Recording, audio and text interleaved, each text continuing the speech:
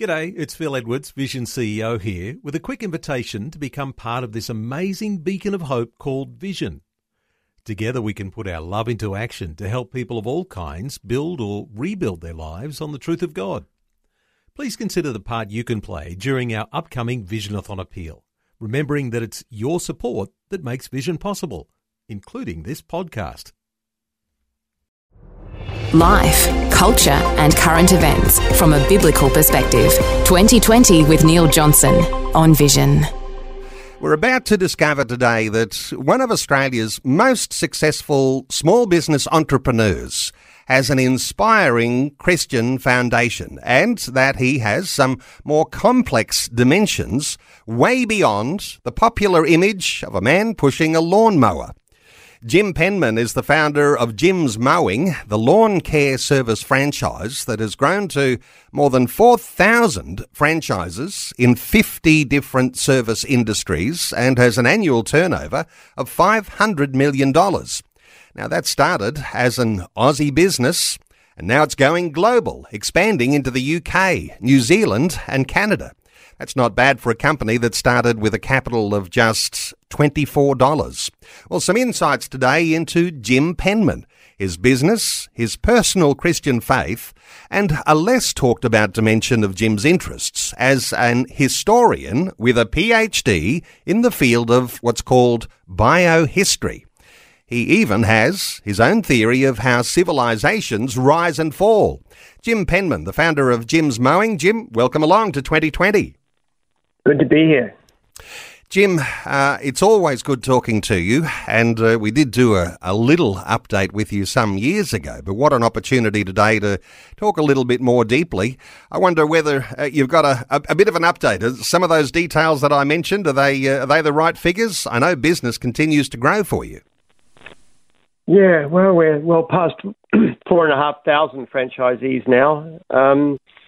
We're booming. We've had a very good couple of years. And so far as the couple of years goes, I know some listeners will be familiar with your name and your face. You've been in the media at different times, protesting even some of the mandate policies and keeping some of your franchisees not even working in the state of Victoria. How's all that going so far as business goes and things are returning a little bit more to normality? Yeah. Look, I have to say I'm a very big supporter of sensible government actions. We've been very strongly supportive of vaccination program, for example, and you know, wearing of masks and not having contact direct with clients and all kinds of things. But the lockdowns that we suffered from, where lawn mowing contractors and other outside workers working by themselves were shut out of work for no reason at all. And the government, Victorian state government, has never been able to give any justification or reason for throwing hundreds of thousands of people out of work. That got me quite upset. As things are now, of course, that's all over. We're all back to work, which is great. But it's been a very distressing time. Well, certainly for the mowing side of your business, summertime and the grass has been growing crazily. No doubt your mowing side has been booming for sure. Well, all over, actually. We knocked back 328,000 leads last year. The actual demand for our services is way past what we can cope with. Wow. Hey, I mentioned that the growth of your business has been huge. And when people think of, the picture of, that's not actually a picture of you on the side of all of those trailers. Oh, it is. Yeah, it is. Actually, look up Jim Penman images. You'll see the actual photo that was taken from. Right. It was me against one of the old logo on a trailer. Last time I saw you, you didn't have the beard.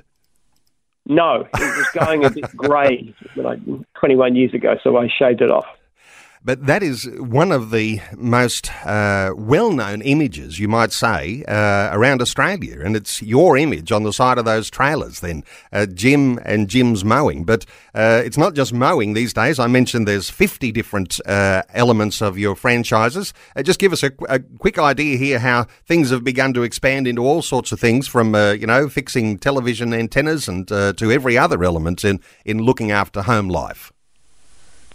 Yeah, well, all these things are very similar in the way they work. They're all services that people call up to get people to come out and do. So whether you're mowing lawns or cleaning or pest control or dog wash or all these things, they all work very much the same way. The same kind of software, the same systems of support to franchisees, the same systems of customer service. So the contracts are very, very similar, actually. So it's almost the same business in a way.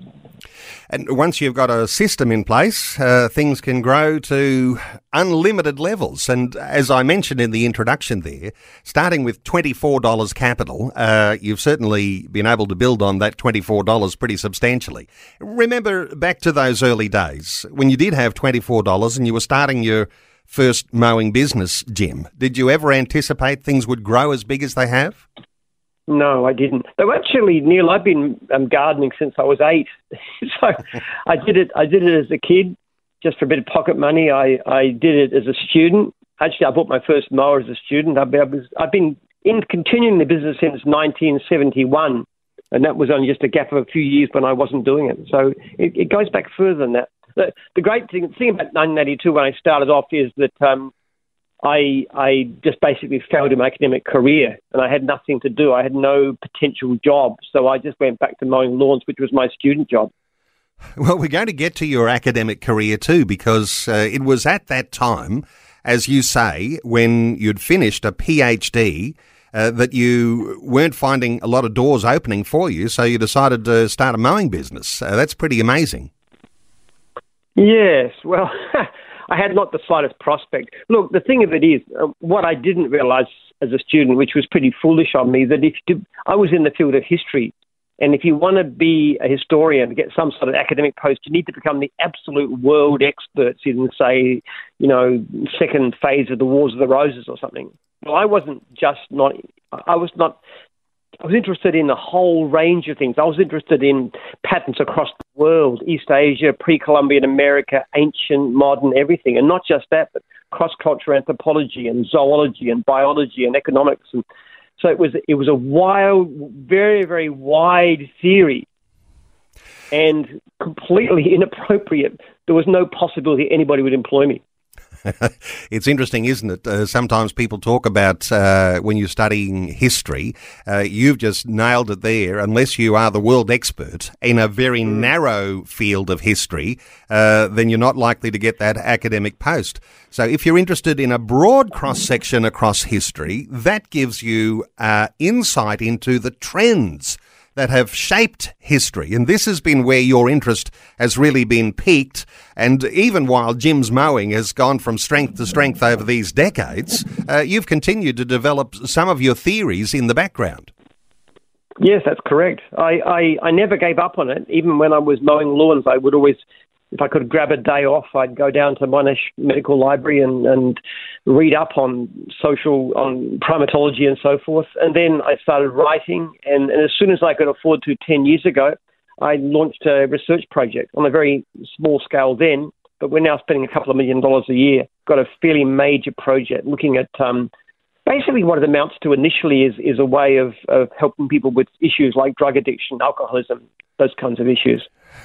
We might get into some of those, but come back to your having felt like you'd failed in your academic quest for getting a post. You've started Jim's Mowing, and you've got this interest that's going on behind the scenes.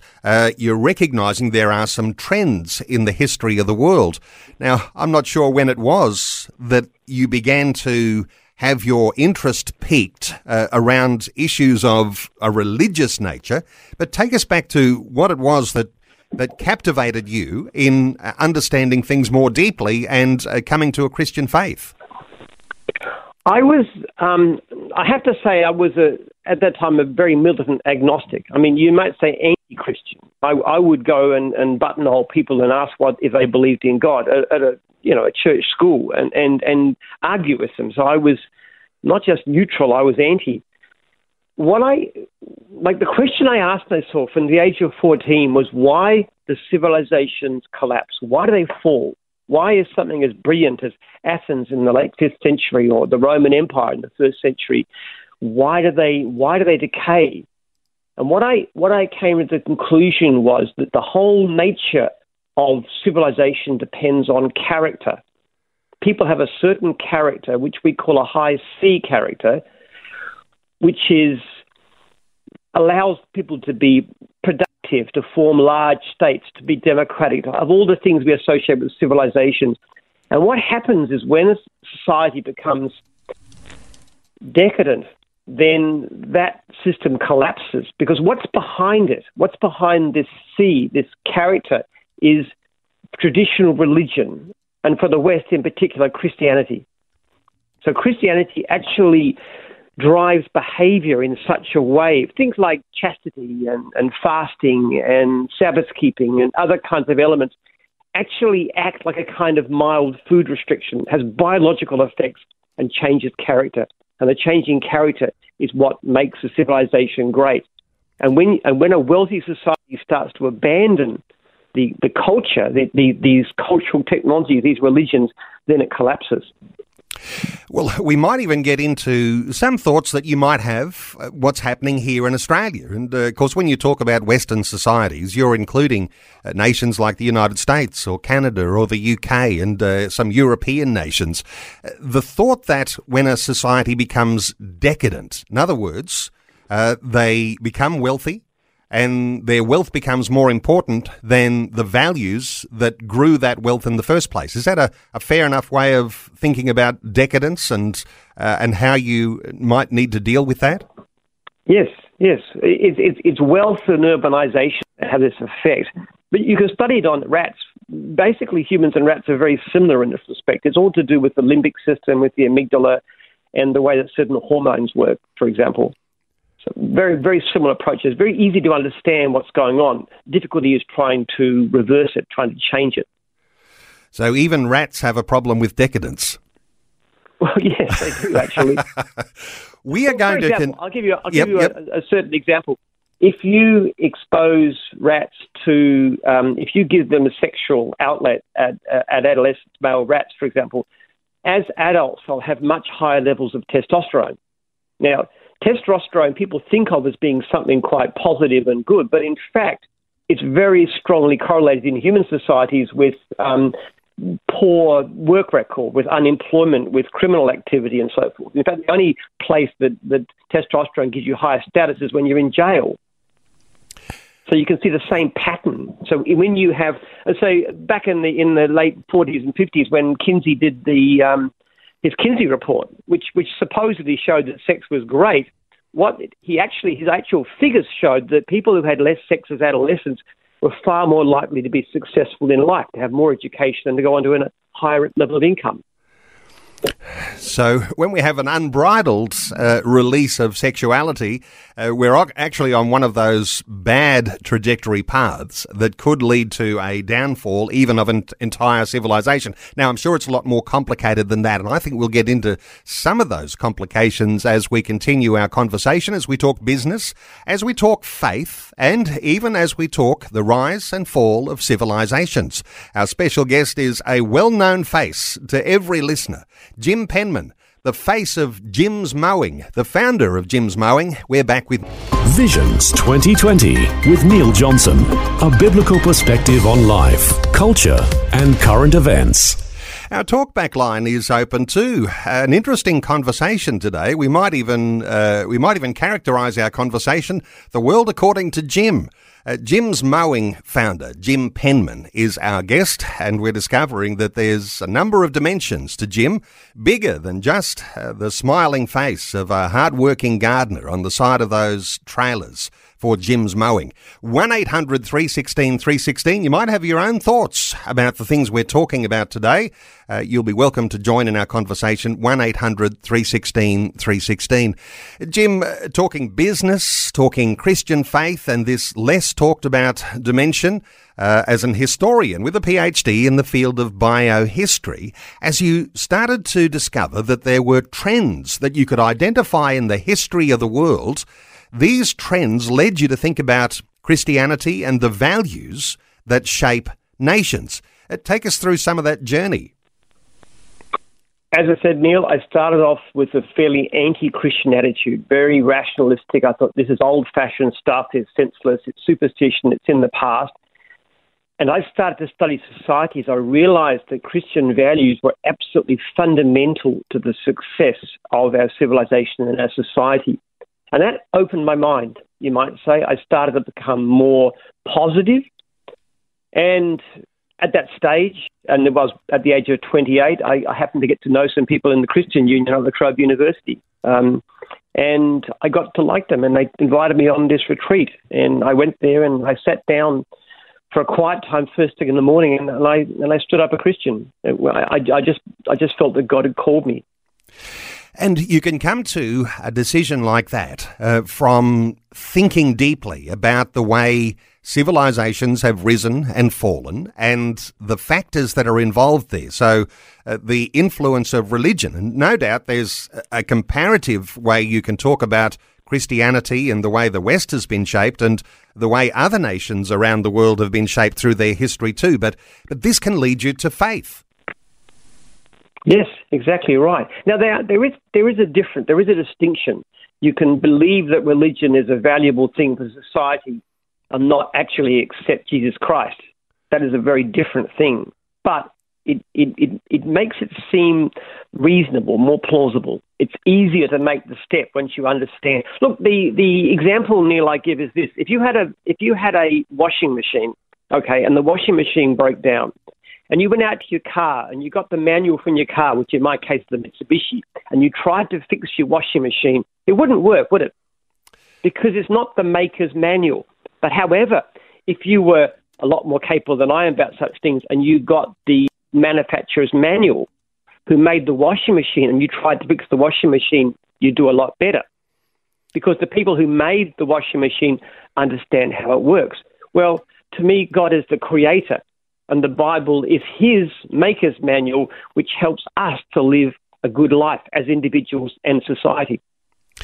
Jim, your thoughts on Australia, and no doubt you've thought deeply about Australia's history too, because we started off with a good manual, didn't we? We had a biblical foundation right from the very first chaplain on the First Fleet, and we've seen dramatic developments in Australia according to the values in that maker's manual. We've got a bit of a change that's been happening over some decades now. Any thoughts, if you're a broad brushstroke from Jim, around Australia and where we're at right now? Very much the same as everyone else. You see all the problems together. You see the decline of the work ethic, decline of discipline, decline faith in government institutions, decline of faith. There's a same problem, same process going across the whole Western world. People are losing faith in democracy. Now, what's happened in America is particularly shocking, but we're not far behind. And if this continues, if we don't stop it, we're going to go the same way as Rome. There'll be a collapse. The economy will collapse. Democracy will collapse, turn into dictatorship. And in the end, the society will collapse. And of course, institutions evolve because they're made up of individuals. So individual faith and values within say we're talking government institutions here and whole nations, it does start with individuals, doesn't it? That's right. That's the difference here. I don't believe in impersonal market and political and economic forces. What I believe in is individuals. If individuals change, society changes. You know, wars don't take place because of governments. They take place because of people. People are more aggressive. You tend to fight a war. And there's actually patterns. If you can have a look at the reasons war break out, and you can look at the actual dates that they break out, and you can look at the demographic patterns, and you can say, there's the reason. Take us back to, you mentioned when you first came to faith in Christ, you were on a retreat. Some friends of yours from La Trobe University, I think you said, and yes. You were participating in a quiet time, a morning devotional, and when you got up from that, you realised something had changed in you. That change wasn't just for a momentary glance. No doubt there are some things that began to grow from that time. How did that look for you growing in your early Christian years? I actually felt that God had spoken to me. I was actually writing down. I had a book with a red pen, and I started writing what I truly believed to be a calling from God. And I just Well, I basically just switched sides. I'm a fairly extreme character if I believe something is right. So I actually went out and started getting involved in evangelism. I went to an evangelistic coffee shop and all kinds of... It was a wonderful period. It was really, really magnificent. And I just started becoming very active as a Christian. I wanted everybody else to understand what I had discovered. It was amazing. That first year I could remember listening to Christmas carols. And suddenly it was so overwhelming, I knew what they meant.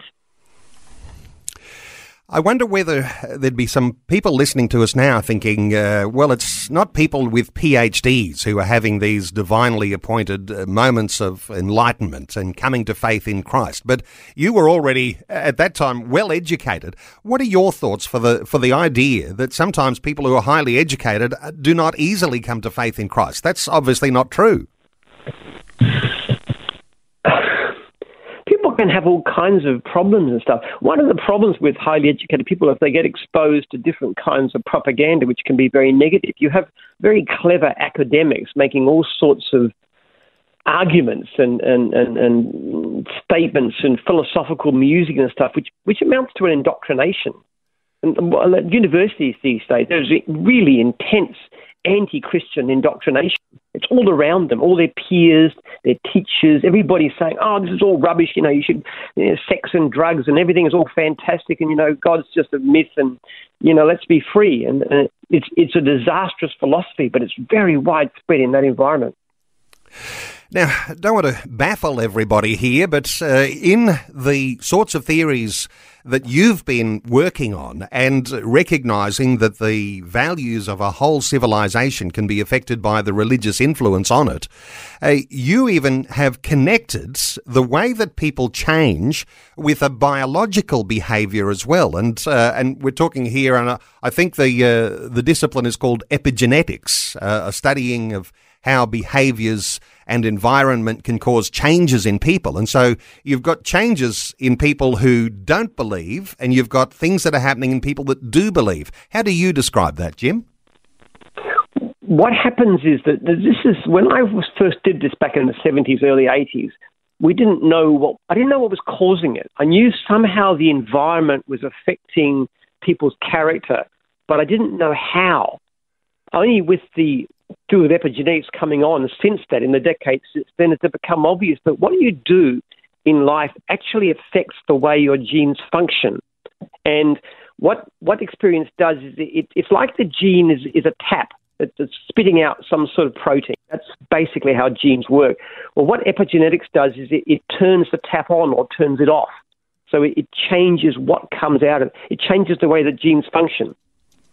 And so what we've been doing in the research study is figuring out exactly which genes are involved, which are being shut down, which are being opened up, and the different levels of activity, like things like cytokines and proteins and pheromones and stuff that actually result from that.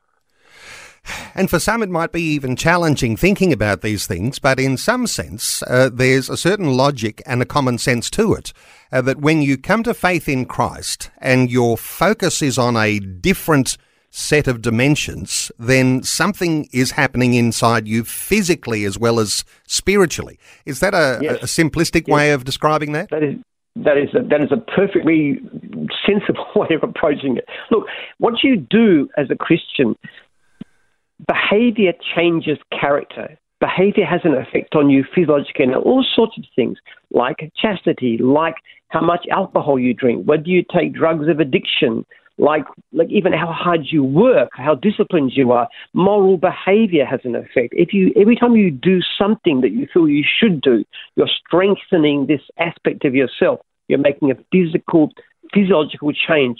You're changing your character. It's the same principle as any form of discipline. Discipline changes character, and it's a physical thing. It's not just purely mental. It's physical. And even prayer, for example, meditation, it affects your character in all kinds of different ways. When we praise God, when we give gratitude, that affects your body. It affects the way your genes function.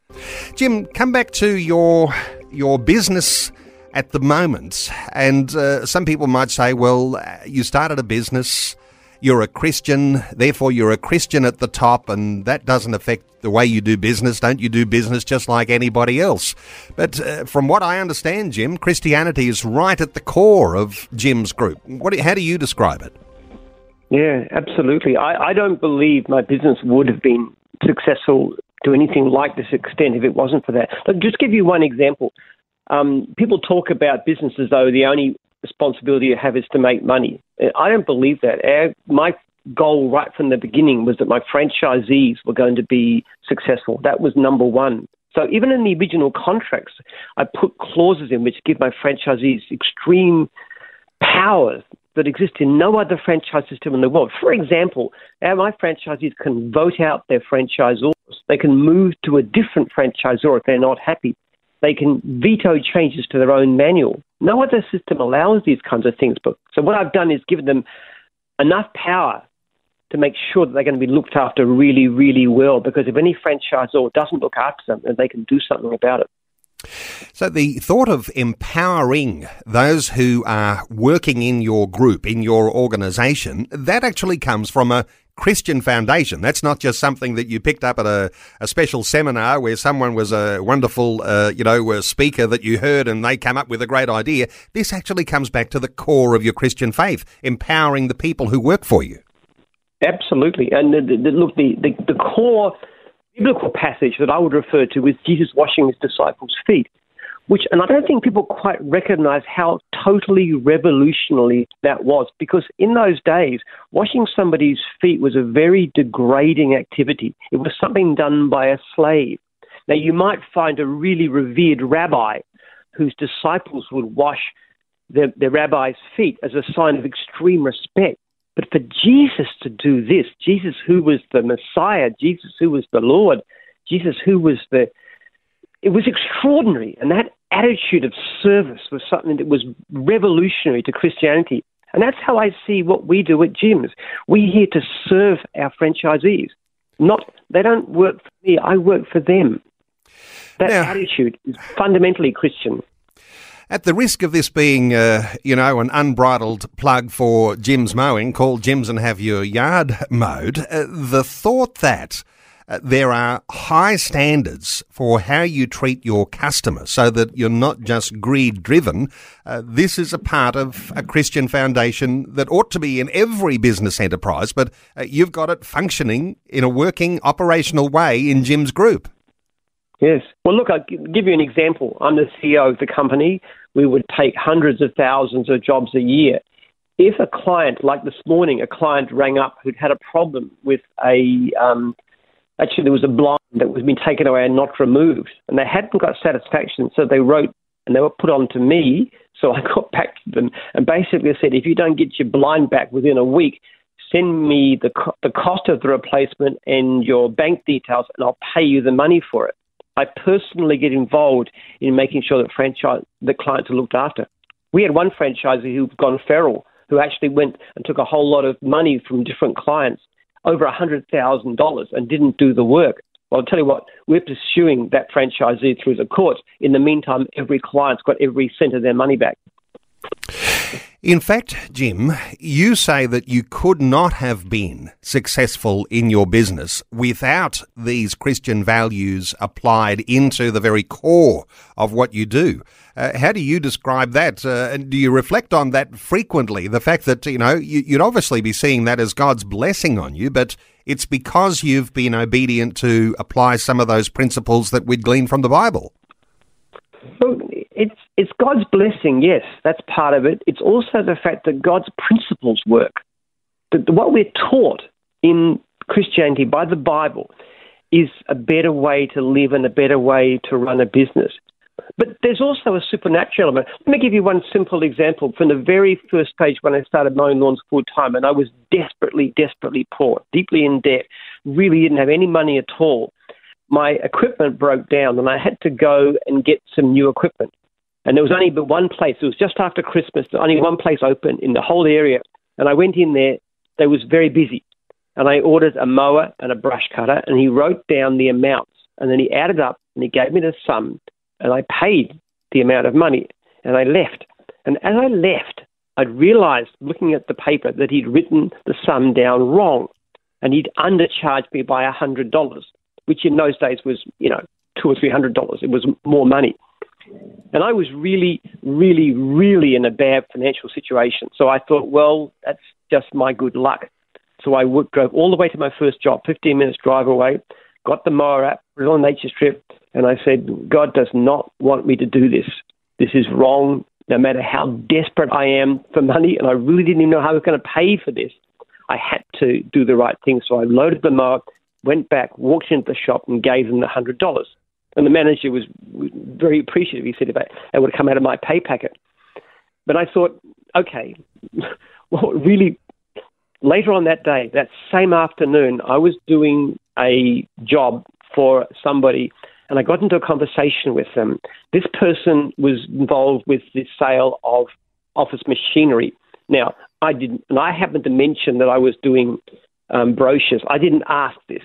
He offered. He said, I'll tell you what I'll do. I can do some leaflets for you. He volunteered. And not only did he volunteer to do some leaflets, but he actually told me how many leaflets he would give me. And the value of those leaflets was exactly $100. And this was only about 4 hours after it. And I just said, God, thank you.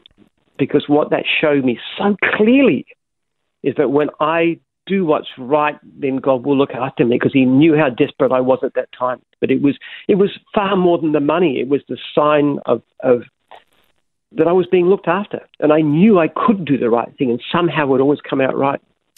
So the application of Christian values, and so many will recognise, do unto others as you would have them do unto you. And you're telling a story where you've exercised that thought that honesty is the best policy, and someone might not have noticed, but I know God is watching. There is a certain sense in which you test God, and you say, well, it'll be to my disadvantage if I go and pay that $100 back. But then you recognise that something special happens, and God sets up something which to you recognise his blessing. There's something special in that. So for businesses thinking right now, maybe I need to be testing God a little more and exercising do unto others as you would have them do unto you. That sometimes we know that as the golden rule. But the golden rule is a divinely appointed rule. That's right. Look, I'm a firm believer, Neil, that you cannot put God in your debt. You cannot. That if you do what you should do, somehow it will rebound to your favour. And it may not be financially. In that case, it was financial, but that was a great message. It doesn't have to be. But look, I've been in a situation where I was so desperate that I had to pay my tithing, my electricity bill, and my phone bill. You pay the tithing first, and the other things somehow get paid. I can't explain that logically or rationally, except that if you look after God, somehow it always works out. Jim, how do you get these biblical Christian values into the heart of your business? Do you start, I think what you're just saying just now is that somehow or other you've got to write them down. How do you start? How simple is it?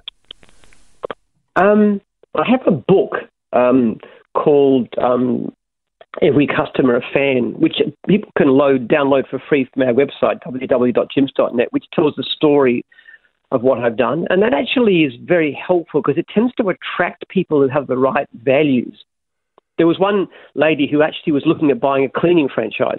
And then she thought, because she was a hospital administrator, she thought, I don't really want to be a cleaner. But then she read the book and she said, I love these values. I love these values of service. She's not a Christian, but she's a wonderful lady. But she loved it. She bought a franchise, was very successful, became a franchisor a few months later, was incredibly successful at that. She now runs the dog wash division with nearly 200 franchisees. Sharon is just one of the greatest people you could ever meet. Now, it was the philosophy, the teachings of the book that attracted her to us, because she's a person that really loves people and really loves to serve people. And she's got that loving, wonderful nature. Well, we're taking calls. Let's take a call, Jim, from Daniel, who's in Minyup in Victoria. Hello, Daniel. Welcome along. Good day, mate. I was just listening to your show over lunch. Oh, good stuff. What are your thoughts? Do you have a question or a comment for Jim? No, just a comment based on, it reminded me of a story in my life many, many years ago when I was working for a guy who did the wrong thing by me and owed me a couple of $1,000, and I had subcontracted another bloke to give him some of the work as well. And so, in essence, I owed him like close on $1,000. And because I hadn't been paid, I wasn't in a position to type of pay the other bloke, which really, really bothered me as a Christian, because I thought, I'd promised this guy work. He'd been a really good worker, but I hadn't been duly paid by the guy, who employed us all. And I remember being in a men's group. Sorry, I'm just doing this. Yep, you were in a men's group? Yeah, I was in a men's group and sitting down and having a chat with a bloke. And this guy from years past came up and said to me, "Oh, Daniel, haven't seen you for a while." And I was like, "Yeah." He says, "Funny thing about this," he says, "I've been thinking about you, and I've got this envelope for you." And I was like, "Oh, okay." And so he said, "Well, here you go. This is, I felt God to tell me to give this to you," and off he went. Well, when I opened up the envelope, it was the exact amount of money that I needed to pay the guy who I'd subcontracted out. Some things like that, they are beyond human explanation. Jim, your thoughts for Daniel, who shares a story a little similar to yours? Yes, that's wonderful, Daniel, and that's great. That's a great attitude that you have. And yes, God does look after you. I think those of us who live by faith could point to many, many wonderful miracles of that nature. It's a very inspiring thing. Daniel, I'm glad you called. Thank you so much for your call. Our talkback line is open on 1800 316 316. Just leads me to the thought here, Jim, and I can't ask this of everybody. Not everyone has been as successful as you, but you can talk about the $100, you can talk about the $1,000 in the envelope. What about the $1 million deals? You've been at the forefront of, a growth of a huge business, huge turnover in Jim's mowing. Does the same principle apply at the top of the bigger deals, not just the little ones? Well, it applies at every level of the organisation. The principles are exactly the same, whether you're talking $100 or $1,000 or $1 million or $1 billion. It doesn't. The scale is not important. The principles is what matters. Jesus actually had a pretty good sense of business. He was a very business-like person. I love the story of washing their feet, but I also love the story of the parable of the talents, that God means us to use our abilities and so the best ability that we have. And I also love what Jesus said about the rich people too, that it's harder for a camel to go through the eye of a needle than a rich man to enter the kingdom of heaven. I mean, not the other way around, but that sort of story too, the dangers of wealth. It's the other, isn't it? But the point of it is, I think it's incredibly important too that when you are successful, that you don't let the wealth destroy the base of your ethics, which too often happens. People who become wealthier become proud, and they think, "Well, I did it all by myself," and then they let God go, and that's a terrible. It's a terrible danger. It's a terrible problem, and they lose what made them great in the first place. I'm determined that'll never happen. One of the principles that we have very strongly is we try to live reasonably simply. Like I drive a $10,000 car. We went out to dinner last night with my wife, which was nice. We spent $60. We don't live like multimillionaires. And those sorts of values are, again, shaped by your faith.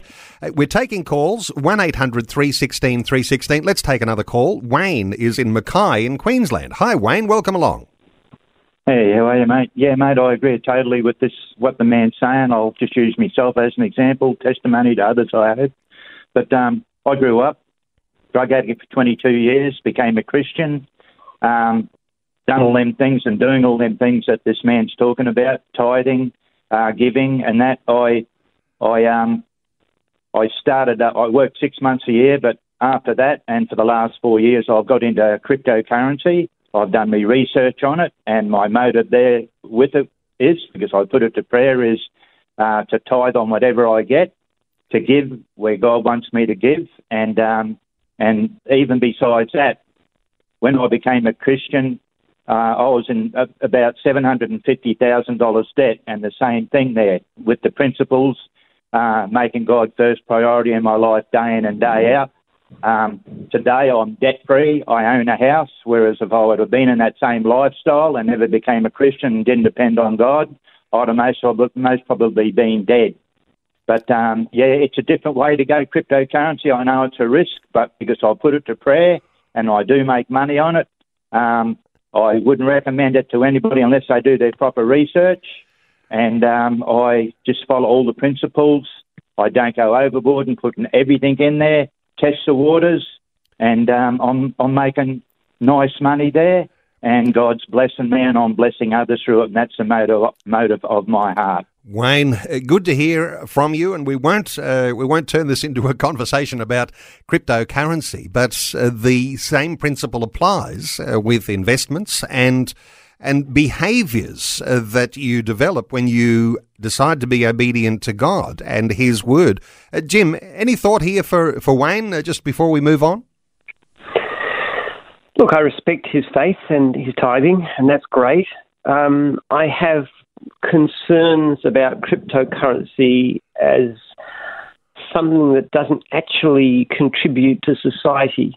I personally, I'm not saying Wayne's done the wrong thing by his own lights, but I personally wouldn't get involved in any business or activity where I couldn't see benefit. I've got 4,500 families being blessed. You know, we did our survey last year for our franchisees, only 7% reporting poor income, which is the best ever. That to me is what matters. I can see the value. Yes, we make money. We spend money in ways like research that are useful, but also we help people with what we do. I would encourage people to go into activities that have some real benefit to other people. And now, maybe some forms of crypto may, but I think to a certain extent it can be a lot like gambling. Wayne, thank you so much for your call. And whenever we talk cryptocurrency in a commentary on finance, we always say ultra caution is required. Let's take one more call. Trevor is in Hellier in South Australia. Hi, Trevor. Welcome. Oh, good morning, Neil and Jim. I was just wondering if Jim has considered running for Parliament. Okay, Jim, here's your opportunity to let us in on what's happening. I know. I do get people, Jim for PM's not an uncommon thing, but I have to say I have a strength in business, but I have some very major weaknesses. One of them is I have a terrible memory for faces as well as names. I'm also not very socially skilled. My wife says I've got borderline Asperger's, mild Asperger's, so I don't think I'd make a great politician. Okay. Well, Trevor, thank you. Good observation there, and got to wrap some things together. And I wonder whether we might come back to the history and the biology here, because we've been talking about behaviours. And for those who really take a step of faith, and we've been hearing from listeners who've taken steps of faith in their business, and they've seen God come to their rescue and God bringing blessing on them, behaviours and the way we then might feel about our lives. And when we're talking, genetics and all sorts of issues around the scientifics and the biology here, the behaviours that we have actually can contribute to the way that we actually feel about ourselves, a sense of well-being. And I wonder whether that relates not just for the well-being that we have in our lives personally, within our family, in our business, but to our whole society if we get things right, and then bad things if we get things wrong. A few thoughts just to top things off, Jim. Any thoughts around just the way these sorts of principles apply across the board? I have a great interest in the science of happiness, Neil, and it's not really, being happy is not really what most people think. Most people tend to think that if I had more money and I had more stuff, I'd be happier. But in fact, studies show that buying things has almost no relevance to how happy you are.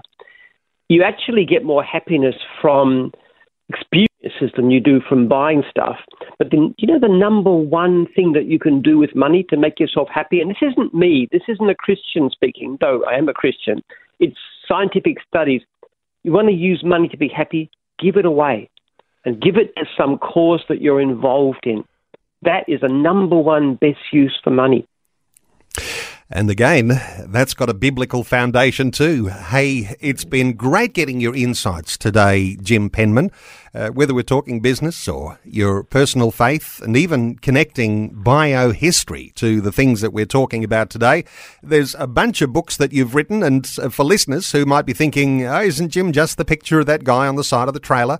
Well, Jim's written a whole bunch of books, one called The Cutting Edge, Jim's Mowing, a franchise story. There's one called Surprised by Success, the very Australian story. They're earlier versions. The latest ones is Every Customer a Fan. It's just got up to date. But you can download these for free from the website www.jims.net. Meet Jim. Just have a look in there and you can download anything you want.